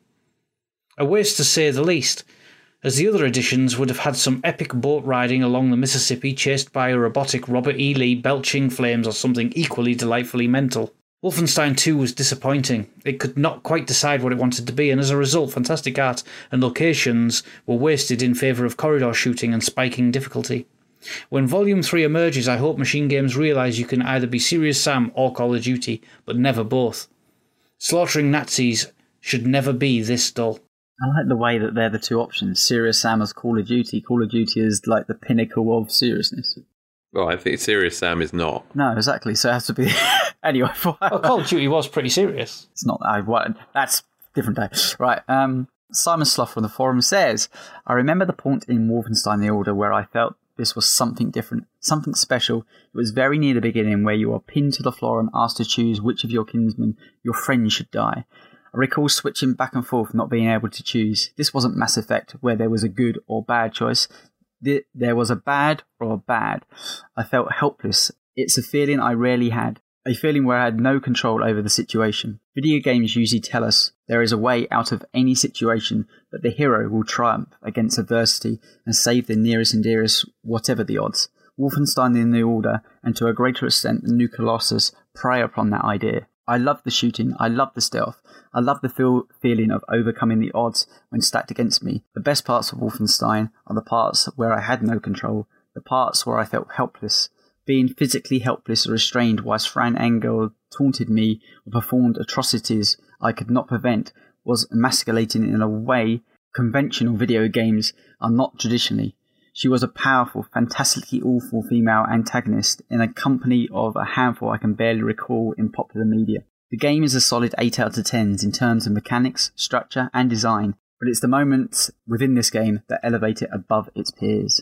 Magical Isopod continues, I wanted to like Wolfenstein 2. I really did. I liked the first entry for its bombastic action hero nonsense. I liked liberating little pockets of Europe and putting a boot firmly to the face of fascism.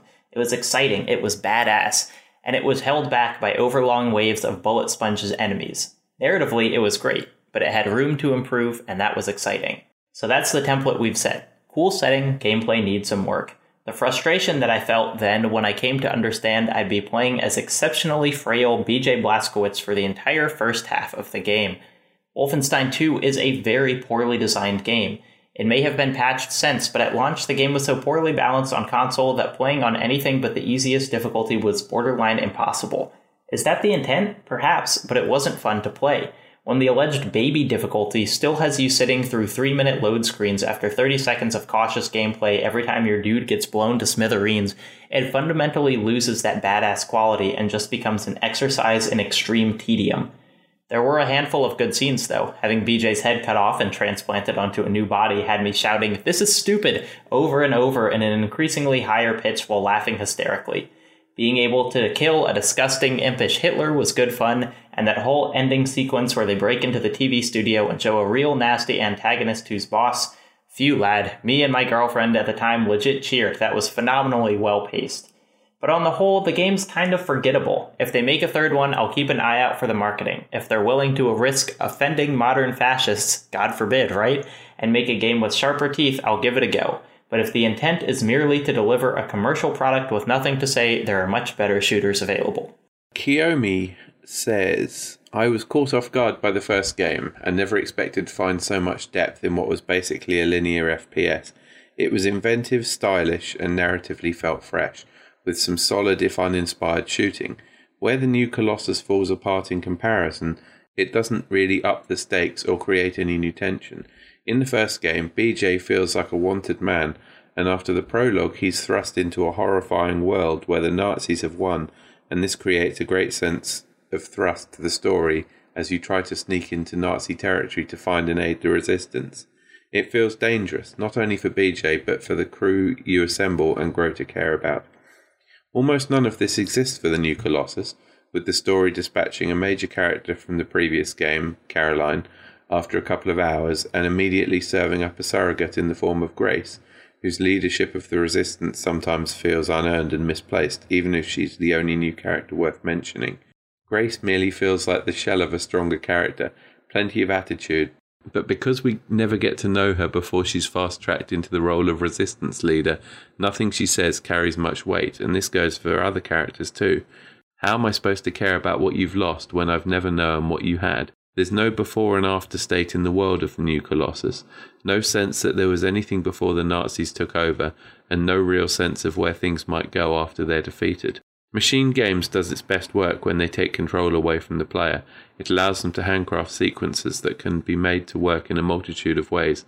Frau Engel is still as hideous as ever and a reminder of what made the first game so horribly effective, and although she seemingly dies in a satisfying way, the game dumps you back out to the ship to carry on finding Nazi commanders to kill, thus destroying any narrative notion that what you've been doing for the past 10 hours actually matters. Fascism in America as a topic for introspection is only really broached superficially with the diner scene, and in a time of Trump and growing right-wing nationalism across the world, the idea that a developer can pick and choose what aspects of it to fill their world with feels like a misreading of the room. Fascism in the real world is more pervasive and cunning than is ever represented here, and no one apparently ever asks quite how America would have so easily given itself over to the extremity of Nazism.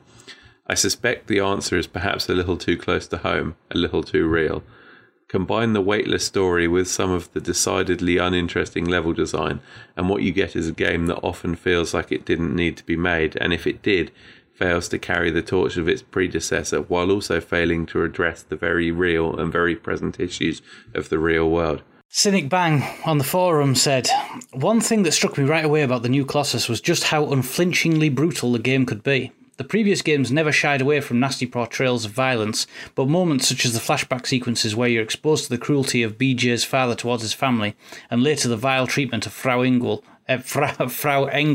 towards her own daughter added a really disturbing note to the game. For me, Frau Engel is up there as possibly one of the best video game villains of all time. One of the opening scenes, which shows her laughing and parading the severed head of your beloved comrades, perfectly showcased just how evil Engel and this regime is at heart. That said, despite its very dark subject matter, the game also contains some genuine laugh-out-loud moments and isn't afraid to have fun with some of the more out-there parts of its story, be it severed heads on new bodies, robotic arms, or Hitler's casting call on Venus. Between these sequences and cutscenes and exploring the living areas of the U-boat, you will come across some genuinely touching and or funny moments that stayed with me as some of the most memorable of the game. Wolfenstein 2 is definitely among my favourite single-player experiences of the last few years, and I'm genuinely excited to see where Machine Games takes the franchise with Young Blood and beyond."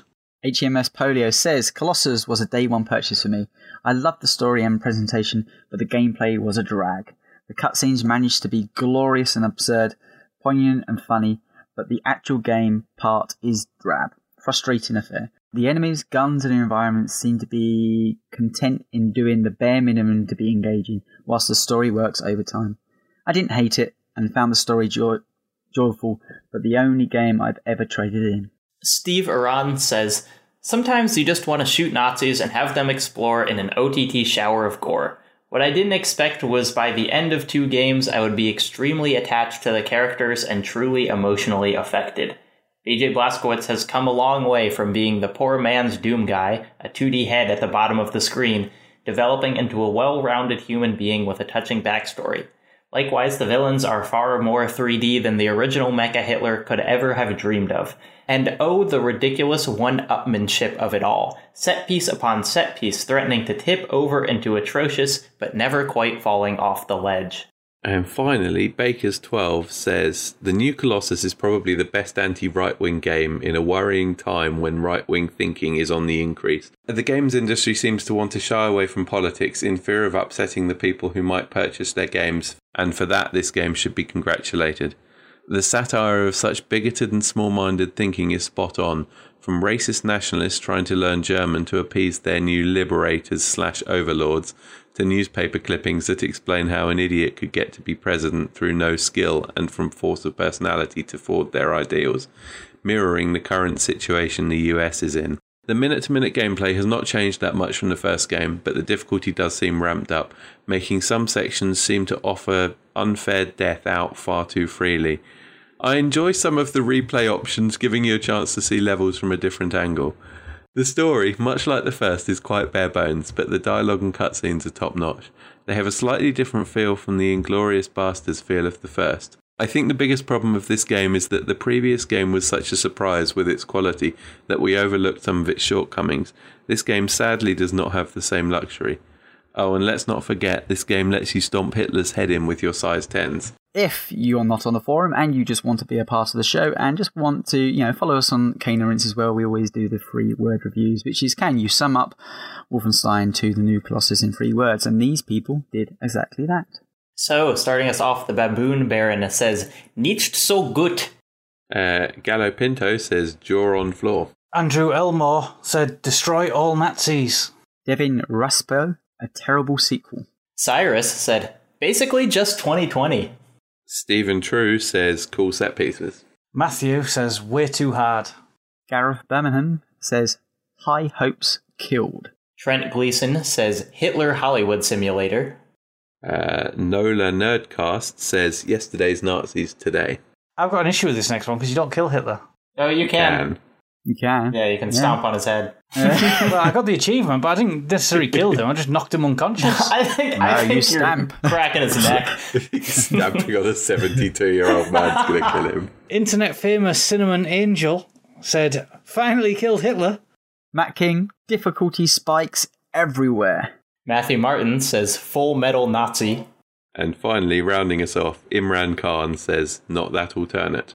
All that put to bed, let's finish up the show with our summaries. Carl, can you kick us off? I'm surprised at some of the mixed feedback that we got regarding this game. And I say that having completed it, because when I started it, I could have kind of seen that I was a little bit disappointed coming into it. I was a huge fan of the New Order. I felt that the controls were a little bit off. They felt a little bit too loose.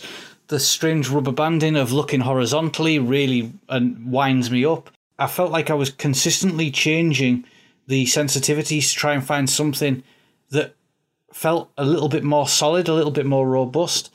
And it seemed to lose some of the stealth elements that were so strong in the first. But that said, the game still does so much so well, so the combat still feels great. The choices of the weapons really, are something that I like. The fact that you've got perks to be unlocked through different various styles of play. You've got a great roster of characters there, some of the strongest that I've ever experienced in a game that I genuinely cared about. The little side stories that you would hear were utterly wonderful. The amount of content from unlocking Enigma codes through little puzzles, The fact that you go in to collect your collectibles are in not a case of replaying levels, but sort of reworked versions of those adds a little bit more longevity there. And ultimately, what it came down to was the moment that I completed this game, I wanted to go back in and do more in this game. So other things that were available to me just didn't appeal as much as going back in, and that's always the sign of a good game. It's like when you watch a great movie, you kind of just want to watch that movie again and dissect it, and that's how I felt after playing Wolfenstein 2: The New Colossus. And it's very rare that I'll play a game and have genuine concern about how a character that's in that story will turn out. So the fear that one of them may die, almost unheard of for me with video games. I do find it very hard to get that emotional bond with characters in games. I think I've mentioned it in the past that the only game that's ever really had that effect was Brothers, A Tale of Two Sons. So the fact that at the end I was actually clenched that Anya might get killed whilst being pregnant with BJ's son or daughter terrified me in a way that I wasn't expecting, and I thought that was truly wonderful. And I thought the whole scale of how the game builds up to deliver that the new Colossus is the new modern America, I thought was a really clever take. There's so much in there in terms of little qualities, the little readables, the nuances of the character voices, and the stories that they tell, for the good and the evil that are in this game. It truly is an amalgamation of great stories. It does dip a little bit in the middle, which is where my one negative of the game would come. As you hit Roswell, I actually really hated that area. I think some of it may have been difficulty-based, but that was kind of a low point. But it did gradually build back up, and all the way through New Orleans and stuff, I absolutely adored the new Colossus. And at the moment that it finished, even after 24 and a half hours of some really difficult moments and some challenges, I wanted to dive back in again. And it's been a while since a game's done that for me. I absolutely recommend Wolfenstein 2: The New Colossus, and I cannot wait for the third chapter. Thank you, Carl. Sweet as always. Short and sweet as always. John. I think I say this every single time at the end of one of these shows that I've made a lot of my points already, so I think I can keep this fairly short. I've had a very long history playing first-person shooter games that really did start off with games like the very original Wolfenstein 3D and Doom. Although the genre seems to have changed a huge amount in those 30 years practically now, I've always enjoyed games that are sort of, very mechanically based in that respect. I very much appreciate the weighty feel of a game like Wolfenstein, and especially in a world where things have moved more to kind of floaty feeling controls and shooting, and there's a lot more interest in sort of online big multiplayer shooters and MMO style shooters, which I haven't really ever gelled with. So I'm very happy that there are still games that could not unfairly be referred to as kind of more old school style shooters still being released fairly recently, fairly frequently for that matter. I think machine games, they've got a fantastic pedigree through basically being made up of old Starbreeze employees. And it was mentioned earlier that it was surprising that the New Order came out and was anything more than just a big dumb shooter. But I think when you look back and realise that the people who worked on that also made games like The Darkness and the Chronicles of Riddick game, you can see where that lineage has come from, because those games also have more to them than just being dumb shooters. So I like a lot of the mechanical aspects of Wolfenstein. I'm very appreciative of a well-told story with well-told character sort of mini stories and stuff in it as well. And I'm very happy to see something that can come out and do those two aspects very well together, because you really don't seem to have as much interest these days for that, as said a couple of times, sort of mechanical, environmental, and sort of plot-driven shooters all in the one thing. So, like I say, Yeah, this just, it mixes the pieces, various pieces of gaming that I very much appreciate, and puts them all together into one thing. So don't think there's a huge amount I'd change about it, to be honest. Yeah, from my point of view, I'm appreciative that this game is allowed to exist. I mean, on the face of it, it seems like the industry is moving away from big AAA single-player experiences, and certainly ones like this where it's asking the player to both challenge itself intellectually as well as from muscle memory and combat-wise. So I think both Machine Games and Bethesda, funding projects like this, it's a really encouraging sign.